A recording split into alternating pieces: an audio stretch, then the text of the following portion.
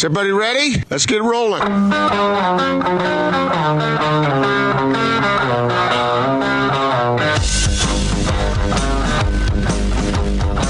This is The Big Show on 97.5 1280 The Zone and The Zone Sports Network.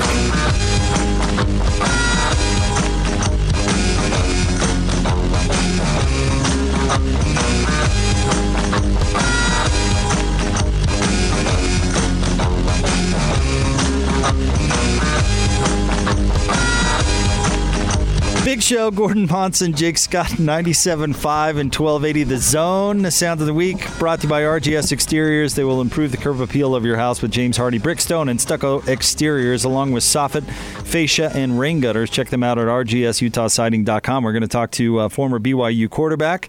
He was a Cougar insider on the station last year, Gordon, and on the Big Show, Tanner Mangum's going to jump on with us here momentarily. Yeah, it'd be fun for everyone to get caught up with him and ask him how he's doing and get his thoughts on the state of affairs. Yeah, it'll be good to talk to him and get his thoughts on what it would be like going through this as a college player or an athlete, and how strange it would be. And we'll get some football thoughts out of Tanner too, right? His thoughts on Zach Wilson and the quarterback race, if, or I should say when that eventually takes place.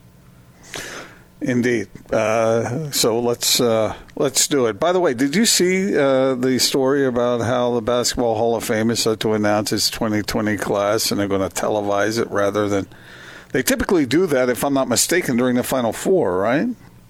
I think so. Yeah, I think that's right. Yeah, and they're just going to broadcast it from ESPN studios in Connecticut. And they're going to show tape, various highlights and whatnot over the TV. So one more thing that's being done by remote. Speaking of that, let's get out to the Sprint special guest line. Lease any phone and get an iPad or Samsung Tab A for $99.99. Visit the Sprint store nearest you. Joining us now from somewhere on this planet is former BYU quarterback Tanner Mangum with us on the Big Show on 97.5 and 1280 The Zone. Wherever you may be, Tanner, we hope you're doing well. Well, appreciate it. Thanks for having me. Long time no talk. It's been a little while, but good to be back. Hey, in fact, on that note, Tanner, tell us kind of what you've been up to and what's been going on in your world. Well, just trying to figure out the life of a has-been, no longer playing football, but been up in Portland, Oregon the last few months now. Just started a new job up at Nike at the world headquarters. Very so it's nice. been a new adventure, but it's been good so far. Just getting used to a new phase of life, but enjoying the new chapter so far. Tanner, why don't you tell the folks some of the things you've been doing in that capacity, because a couple of them have been fairly exciting, haven't they? Yeah, it's been a cool experience, and my communications background has been able to pay off because I'm involved in the communications role up there and doing a lot of media relations and PR and different events and activities. And so, all those interviews that I did during my time at BYU are coming in handy. All that experience with the likes of yourself and the media is giving me some good practice and help prepare me for the job that I'm in now. Tanner Mangum, former Cougar quarterback, with us here on 97.5 and 1280 The Zone. And Tanner, you're not too far removed from the team. Have you talked to anybody currently on the team about what they're going through? Yeah, a little bit. I've talked to a couple guys. Isaiah Kafusi, he and I are great friends, and it's a weird time because everything is on your own now. But granted, during the spring and summer, a lot of it is on your own anyways. So it's not like it's entirely different.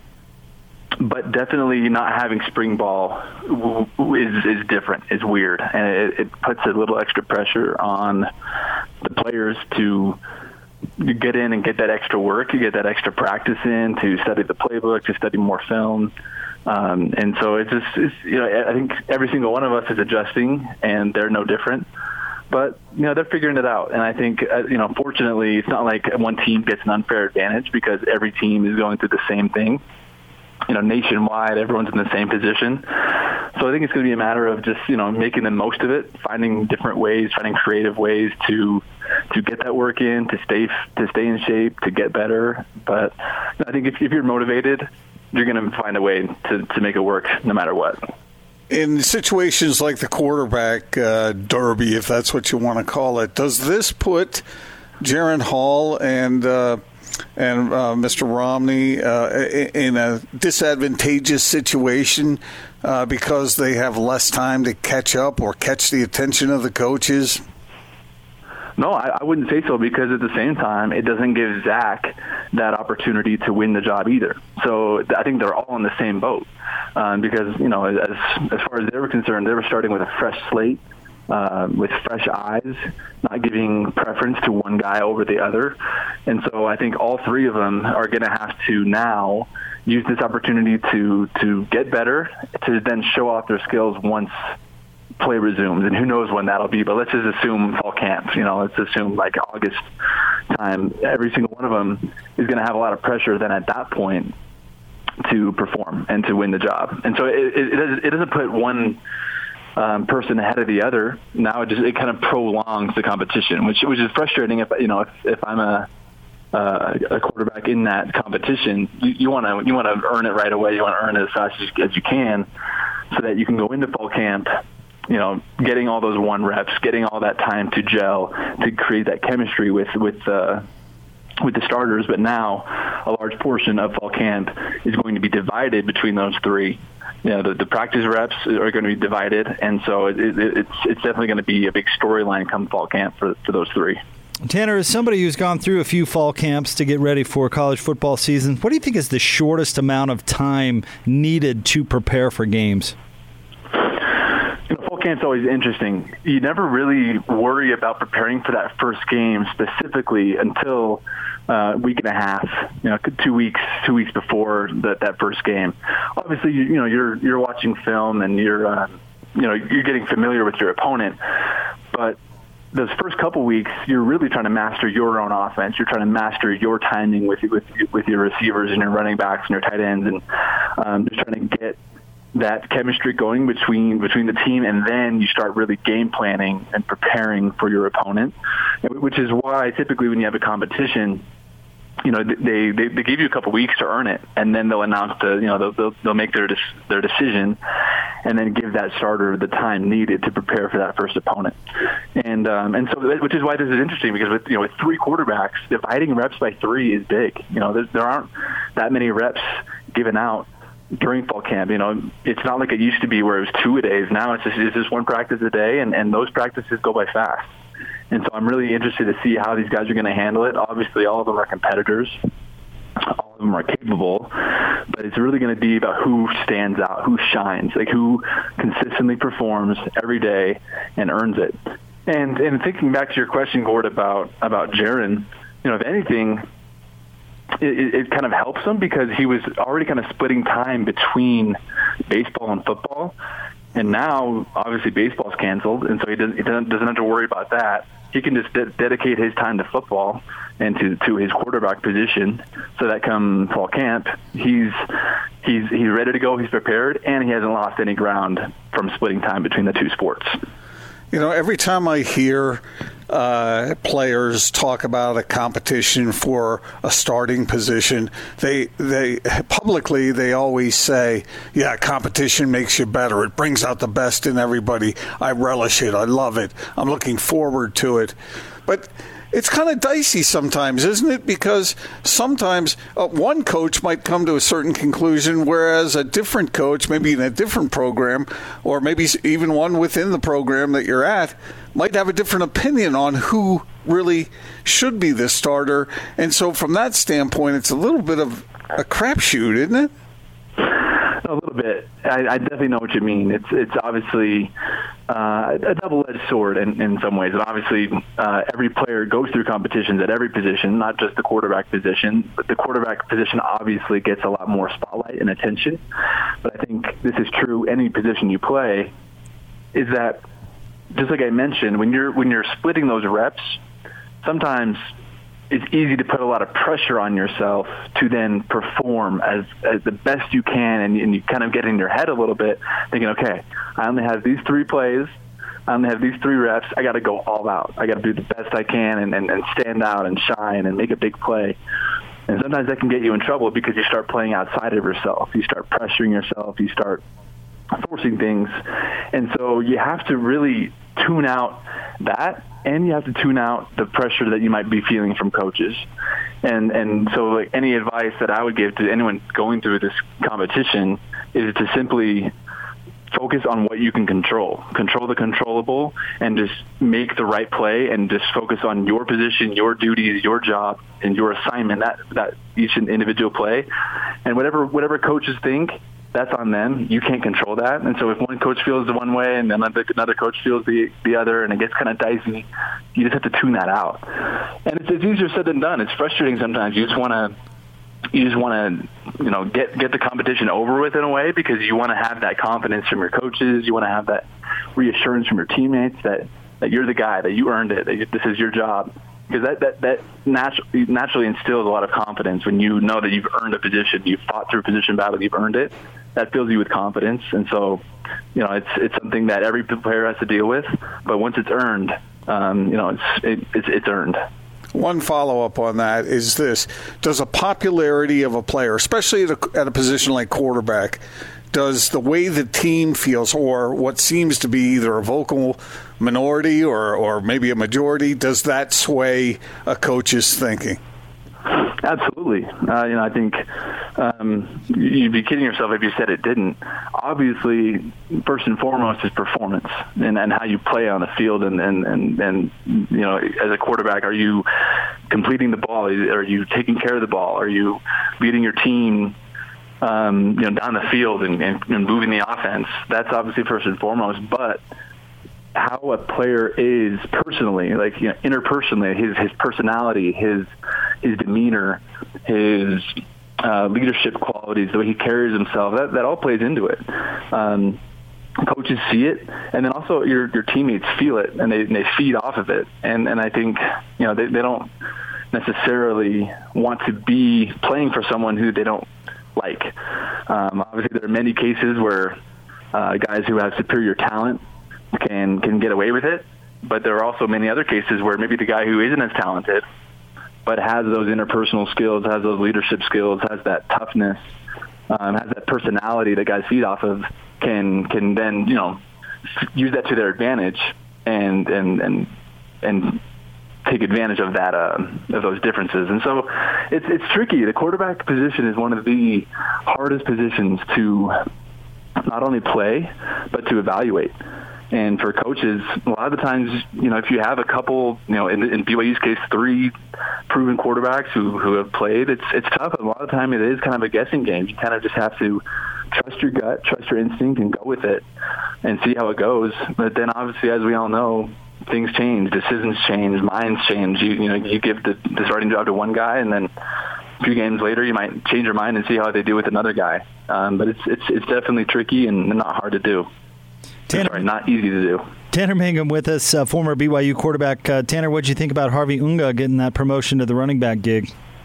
I was so excited when I saw that because I've seen the work that he puts in, and I've seen how hard he's worked and how much he's sacrificed to put himself in this position.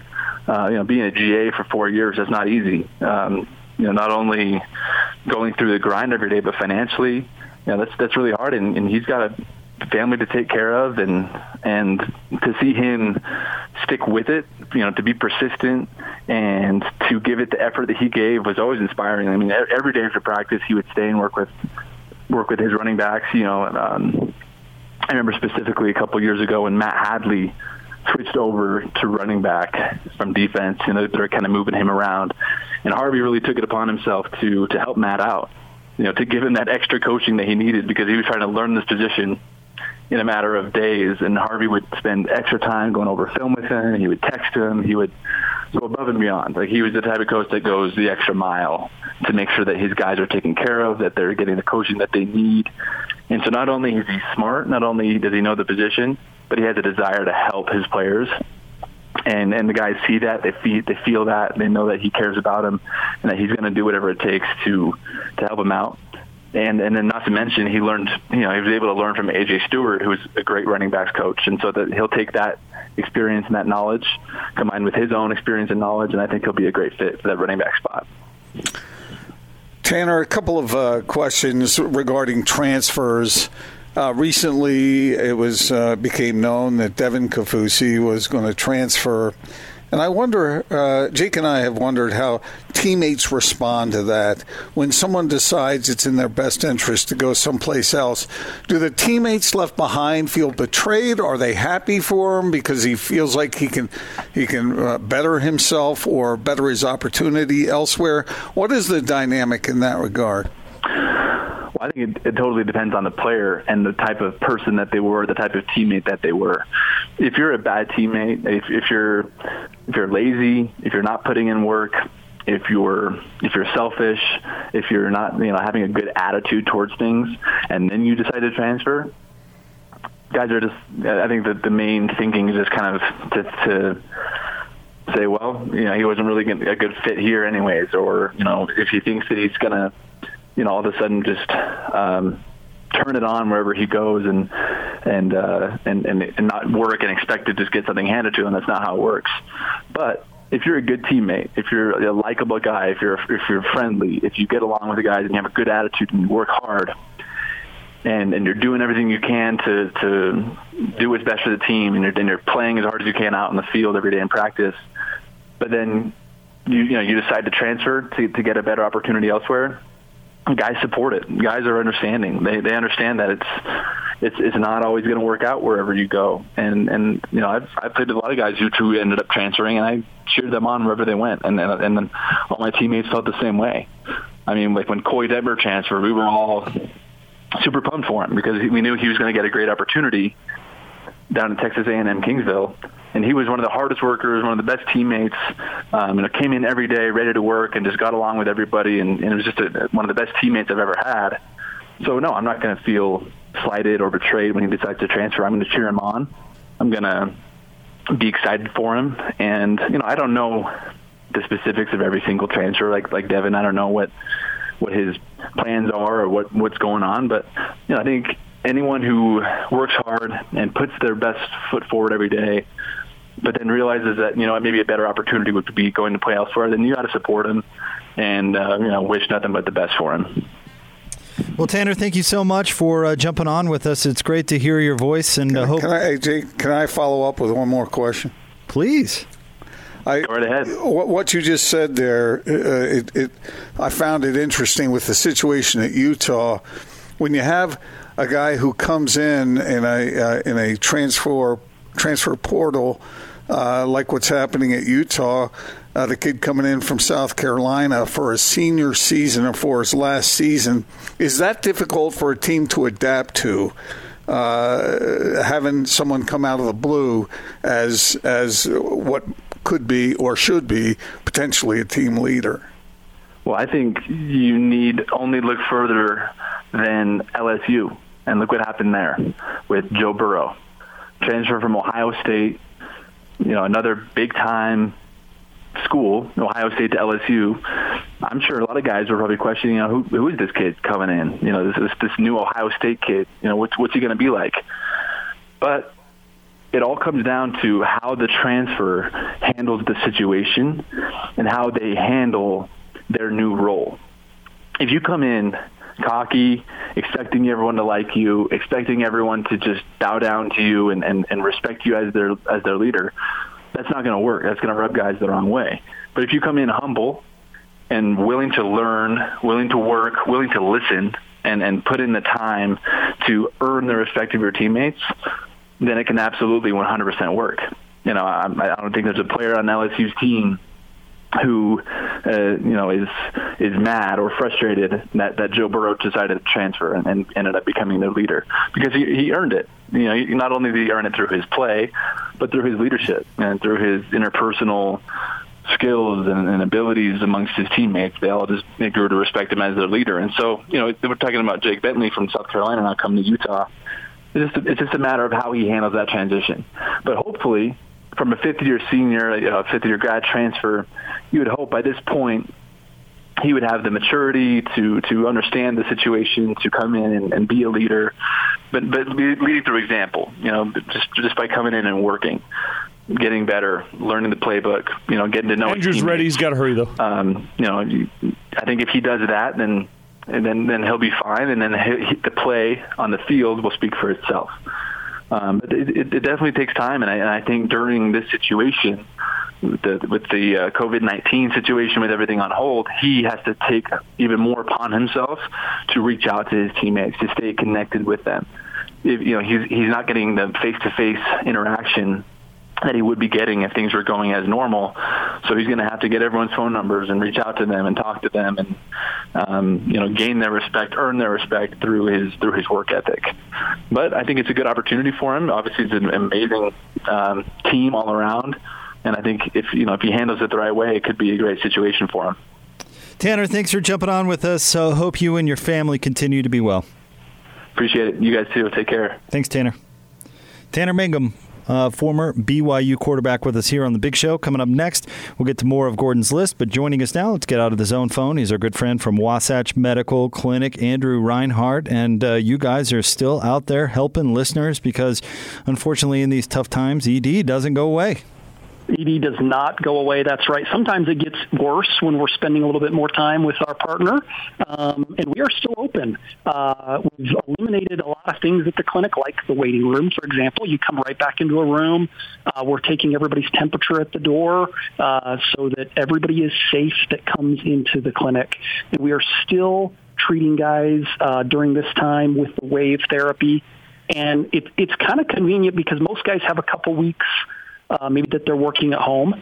The average patient goes through 2 weeks of treatments, and they get that spontaneity back, the blood flowing. They eliminate the need for a pill or any form of medication, and they put an end to the ED.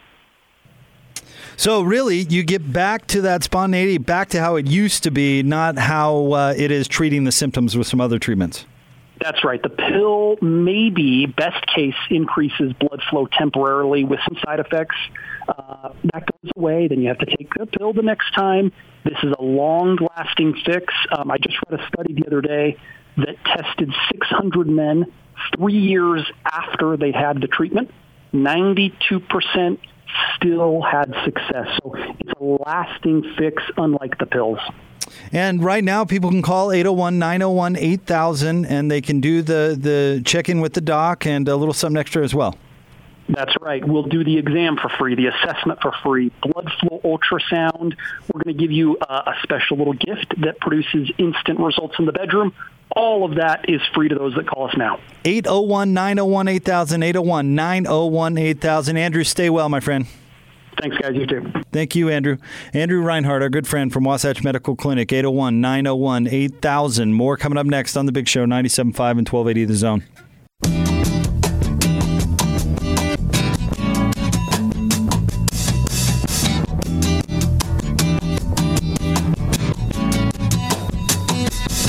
My friends, feel is their appointed duty. Keep trying to tell me. Howard at 4:30 confirmed. Go ahead, guys. All you want to Big Show, Gordon Monson, Jake Scott, 97.5 and 1280 The Zone. Little programming adjustment. Howard Beck was scheduled to join us at the top of the 4 o'clock hour. He will join us at 4:30. So all you droves of Howard Beck fans out there will have to be a little bit more patient. Normally he joins us at 4. Today he's going to jump on with us at 4:30. So stay tuned for that. But right now, let's Gordon, I understand we have a couple more things to notch off the list today. Yeah, we do. I mentioned the Hall of Fame candidates, the class that will be televised out over the weekend. And this is, I mean, you got Tim Duncan on this, you got Kevin Garnett, and you got Kobe Bryant. I mean, those are some substantial Hall of Famers. Tim Duncan, certainly a first ballot no-brainer. Kobe Bryant, the same. Is Kevin Garnett in that same category? Kevin Garnett, in my opinion, maybe a first ballot Hall of Famer, but he's still not in the same category as those other two. No, but definitely a Hall of Famer for sure. Yeah, I can come along with that. But, I mean, Tim Duncan, any class with Tim and Kobe, I mean, those are two of the top 10 players of all time. I mean, that's a pretty special class. Who else are candidates? Is Sean Marion on that list? I haven't seen all the candidates. I'm not sure. Anyway, it's always interesting when you talk about who should be in the Hall of Fame. What's the difference between great and very good? I find that, I don't know, because sometimes people think it's easy because of name recognition and whatnot. But, man, those are some tough calls. Tough calls for sure. But, I mean, you say what's the difference between great and very great? There is a difference between Tim Duncan and Kevin Garnett. And doesn't it feel weird to say that the difference is pretty substantial? Well, I mean, what about the difference between Kevin Garnett and Sean Marion? Or that's a pretty like that. Pretty substantial drop as well. I mean, I'm not putting Sean Marion anywhere near the Hall of Fame. All right. You would? I don't know. Sean Marion? I haven't studied it. I mean, I haven't studied it out, but sometimes that shot does not belong in the Hall of Fame. Remember how he shot the ball? Yeah. That shot does not belong in the Hall of Fame. Well, I should have known these decisions would be easy for you, Jake, because you just can snap right to it and break it right down like that. But for me, when you compare some of the numbers between some of the players that get in and some that don't, oh, man, that line gets a little blurry, doesn't it? Well, that's why it's got to be about more than numbers, right? I mean, that's why it's got to be team success, what kind of player you were on both sides of the ball. The problem with team success is the problem that you always rip me for when I say that the great Laker teams were fantastic, and you said, well, if Stockton had been on those teams, he would have won a bunch of championships. That can get tricky too, because if you're a really, really good player, and you have the good fortune of playing with a bunch of other really, really good players or great players, then you're going to be looked at as being greater, aren't you? Well, I agree with you. Like, Robert Horry has more titles than your boy Buck Johnson, but nobody's arguing that Robert Horry is a better player than Buck Johnson. But at the same time, when we're separating the elite from the super elite, team success has to be considered. And by Buck, you mean Irvin. I mean Buck Johnson. Yeah, you told me that was his nickname. It was. That's what his teammates called him. Right. So Buck had fewer titles than Robert Horry, but nobody would argue that Robert Horry was better than Buck, right? But so how heavy do you weigh those championships? Well, that's all subjective. Right?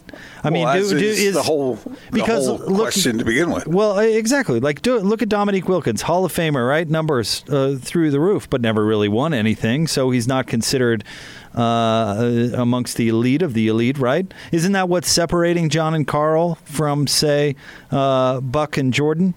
Is the success at the ultimate level, because the numbers were there. The numbers are certainly comparable, right? Yes, that's true. And when you throw Carl into the mix, now it gets really dicey because he's obviously one of the greatest players ever, but without a championship. Same thing with Charles Barkley. Well, right. And it's the entire reason, in my opinion, Charles and Carl are not considered, amongst the top, 10 of all time. I mean, Carl's second all time in scoring? Is that still the case? That is, right? Yeah. I mean, that's amazing. But yet we don't put Carl in the same conversation as Kareem or Michael Jordan because of that one missing spot from the resume. But you still consider them no doubt Hall of Famers, though. It's probably more than just that. Oh, I don't think so. Well, I think the distance between. Well, I mean, you make a strong argument, but I mean, when you say Michael Jordan and Kareem Abdul-Jabbar, I would put them. I think there is a distance between those two and Carl. There is, and that's because they got it done at the ultimate level. But I think it was also just the overall quality of the player. But see, you think that because that player wasn't able to get them to the promised land. What Jordan did in the finals, all those moments that, of course, Jazz fans hate to remember, those are what made him so special. He did it at that level where Carl wasn't able to. Yeah. Well, anytime you're evaluating the player and his legacy, it gets tricky. That is, absolutely, for sure. And making those decisions and who gets in and who doesn't is really a tough one. Like Austin, if I were to, sorry to put you on the spot, but if I were to say who is the greatest baseball player, or name me a baseball player that should be in the Hall of Fame, who isn't? Del Murphy, and I know I'm biased because of his local ties and he's a friend of the show and station, but I honestly think he's more deserving to be in the Hall of Fame than I'd say, a 3% of who's already in it. Okay. See, I mean, it gets tricky. And if you go through, and I haven't studied it, but if you go down and look at all the names that are in the Hall and you think, wait a minute, those guys are in and Dale isn't? 2-time NL MVP?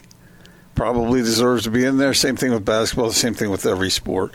So anyway, isn't that the argument that's always made with Joe Namath, that he actually stunk, but because he had nice looking legs and guaranteed a Super Bowl win, he got in? There are those who have said that he is overrated. Yeah. You look at his, when it seems like whenever I hear an NFL quarterback Hall of Fame argument come up, his name is always mentioned because he set a very low bar. Okay. I don't know. You were covering the sport when he was playing. Is that way off? No. I think that's. Sorry, I just can't. Now I can't get the image of Joe Namath in Ilons out of my head. Thanks for bringing that up. You're welcome. But that was the thing. He was, and this is actually plays into our conversation here. How much does iconic status play into it? Because you may say that Joe wasn't as good a quarterback as maybe a lot of folks tend to remember. But I mean, there's no doubt he was an icon, right? There's no doubt that his status as a celebrity was something. Does that play into the conversation? I mean, Dale Murphy, who we love around here, if he were more flamboyant, would he be in the Hall of Fame? Or if what I mean? He was so widely respected in and around baseball. I mean, I don't know how a guy could have a better reputation than Dale Murphy. I still remember, and maybe I've told you this story before, Jake, but I remember an editor at the LA Times when I was down there who we were playing fantasy baseball back then, and it was somewhat new, but becoming better known. And he walked up to Dale. He was over at the batting practice and whatnot at Dodger Stadium. And Dale was coming, had done some hitting, and he came off to the side. And this guy I knew, who was an editor, he walked over to Dale and said, "Dale, I have you on my fantasy team, my rotisserie league team. And man, you've been in a bit of a slump, and my team is struggling right now." You know what Dale said? You can imagine what Reggie Jackson would have said to someone who brought that to his attention. He probably would have gotten punched in the mouth. And he said, this guy I knew, he said, Dale turned to him and with a completely earnest face said, "Oh, man, I'm sorry. I apologize for my performance." And that editor said he never forgot that. And his respect for Dale Murphy absolutely skyrocketed. Well, one of the best. But he was terrific, and he was so good for the game. There is no doubt about that. If we did a Hall of Fame of Tribune writers, do you think you'd make it? I don't know. You can't ask me that question. Who would get in first, you or Kurt? Whatever. Whoever. I think you'd make the cut. Can you be inducted while you're still writing? While you're still, yeah, I don't know. But, you put Gordon, I think Gordon would make the cut. He's. I think it would be the Gordon Monson wing of the Hall of Fame. Well, forget about being in the Hall. The Hall's named after him. Does he have to donate money to get the Hall named after him? No. He can donate if he wants to, have a statue erected, though. Well, if there were a Tribune Hall of Fame and you were inducted, Gordon, what would you have for the museum? Would you give him one of your cars? Oh God! No, I need my car. Plural. Would you let me? Would you let me? Would you let me give your introduction speech? That might get crazy. How about for 1280 The Zone? Would you make the Hall of Fame for 1280 The Zone? Well, no, I'm not asking if I would. Who would make it? Austin. Thanks. That's my lone inductee, I think. Okay. It's just Austin who's reached And that you level. and I would give the introduction kind of to his speech. I'll let you go with that because Austin likes being in the Hall of Fame almost as much as he likes a dozen donuts. there'd be so many fat jokes. I wouldn't want to be a part of it. I think maybe He said, "Will I ever have a chance to get in?" I said, "Fat chance." No. I think that if my car is gonna be in the Hall of Fame, then maybe a box of donuts would be for you. Yeah, see, a box of donuts. Pie. You know what? The more and more I think about it, Austin, I really like your idea that you shared the other day, the game show idea. I really think. You think that'd be good? I think it would, right? I really think we should do Gordon that. wasn't involved in that discussion. Yeah, what are you talking about? Let's talk about this on the air. He'll like it too. We can talk about this on the air. Okay. Should we? Okay. Yeah. That's fine. So there's some people out there. Eric Walden, we thought. I know Kyle Gunther has one, but as well as Austin Bowler that have been working up Gordon Monson impressions. And we thought we'd do a big show to tell the truth, where we have 3 Gordons, and we have to figure out who's telling the actual factual Gordon story. I'm telling you, my stories are all factual. I don't care. Right. That's what we're saying. That's what we're saying. So okay. One of the Gordons would have. Sometimes you'd have the true story. Sometimes you'd Austin have a false would. story. Yeah. Maybe Bowler would, but somebody would have the true Gordon story. It's more like 2 truths and a lie. But it's the real Gordon Monson. Please stand up is where we get to tell the truth part of it. So maybe not to mention Gordon claims he was once invited to be on to tell the truth, but passed. Right. That's actually one of the stories. So we'll use that as an absolute fact. So we'll use that. He was busy not covering the Olympics. Right. So we use that as an example. So we would give Austin. Thanks for throwing that in. We'd give Austin the actual story. And then you would have a fictional story, and then, say, Bowler would have a fictional story, and we play to tell the truth. And then, I don't know, a listener or something would have to guess what the actual story is. This would be a lot of fun. I think this is a really But we all deliver it as Gordon Monson. Right, yeah. As first person from Gordon's perspective. Well, thanks for letting me participate in that. I appreciate it. Well, actually, you'd play a really critical role in all of this. I hope so. What do you think? Will the real Godfather please stand up? I think this is a really good idea. It could be funny, I guess, with the way Austin does those impersonations. It's pretty good. So it would be you and Austin, and then we could rotate the third panelist based on who's got a good Gordon impression. And actually, maybe if somebody had a really bad Gordon impression, it would actually make it even better. Okay. All right. I'll think about that. Did you guys see that story? What do you mean you'll think about it? All right, we'll think about it. This is a democracy. Votes yay or nay. Austin? Yay. Me? Yay. Consider it decided.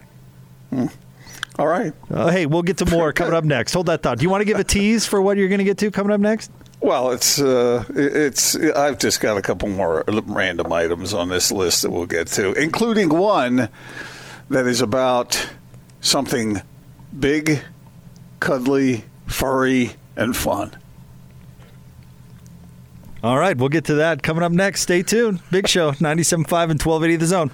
Ain't no sunshine when she's gone. It's not warm when she's away.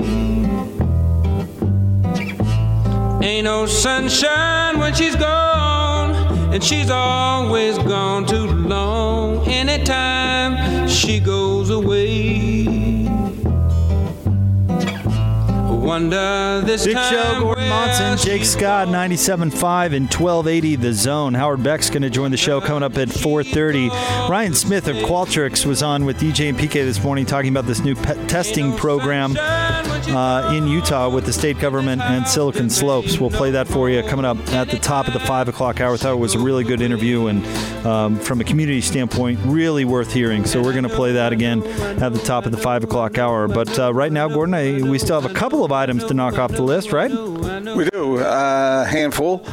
Got this one. A couple in Michigan is getting married, And they obviously, there's no congregating in any church for such a ceremony. And so what they're doing is they're filling all the chairs with cardboard cutouts. Really? For their wedding. Wow. So they won't feel like they're alone. Okay, that feels like a kind of hollow solution to me, but I guess whatever makes you feel better, right? I suppose when I was in high school, my friends had a cardboard cutout of Sybil Shepherd. Sybil Shepherd, huh?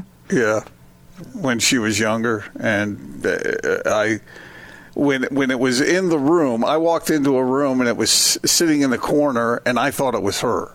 I mean, it faked me out.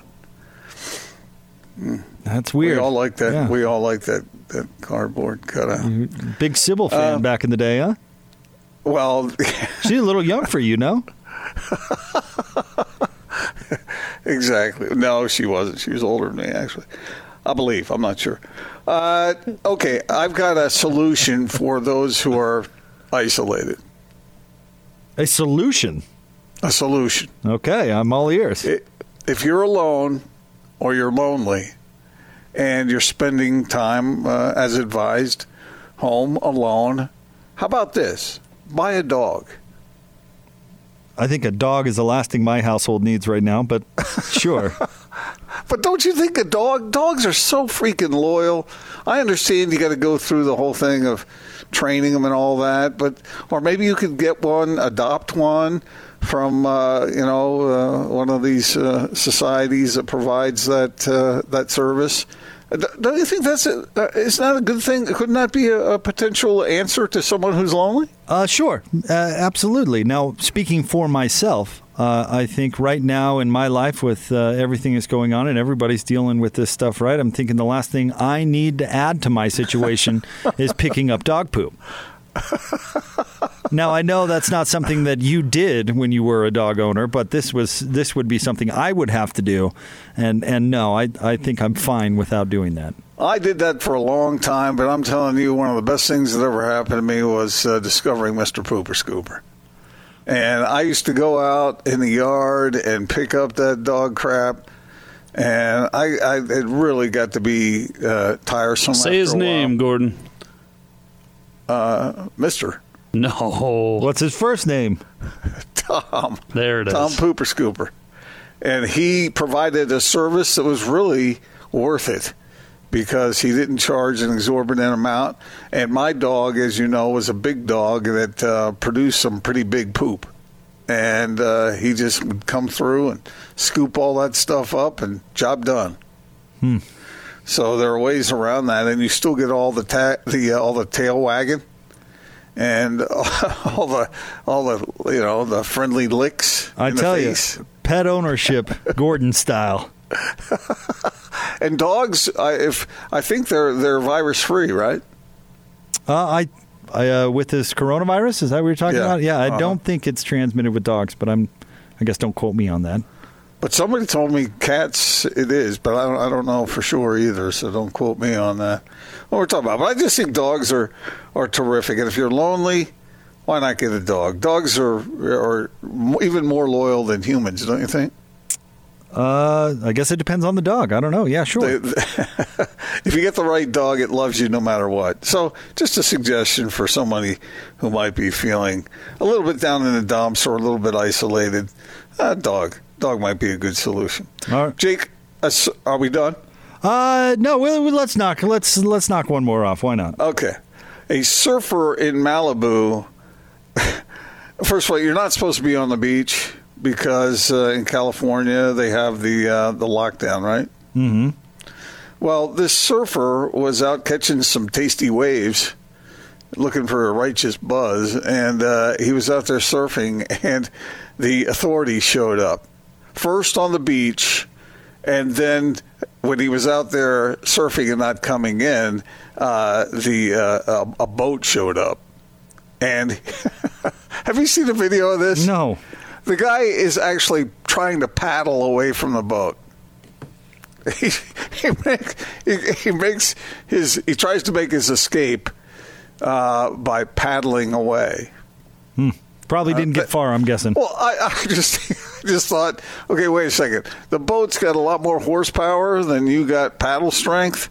And he was just going like 2 miles an hour paddling away from the boat. Where's he going? You think he's going to make it? You think he's going to get away? Do you think one surfer is worth all that effort? I don't know, but what are they going to? I guess they could arrest him. They were going to arrest him, and maybe they did arrest him, I suppose. But all right, I've got a couple more sad stories, but we'll save those for later. Do we need more sad Can't stories? wait. Yeah, that's quite the tease right there. Boy, some sadness on the horizon. One of the stories will make you mad, and the other one will make you sad. Oh, good. And I'll try and throw in a happy one too. All right, and Austin has some sound we need to play today as well. We've got to react to what Rex Ryan said on ESPN today. We'll get to that all straight ahead. It's the big show. Howard Beck is going to be on with us at 4:30 as well, right here on 97.5 and 1280 The Zone.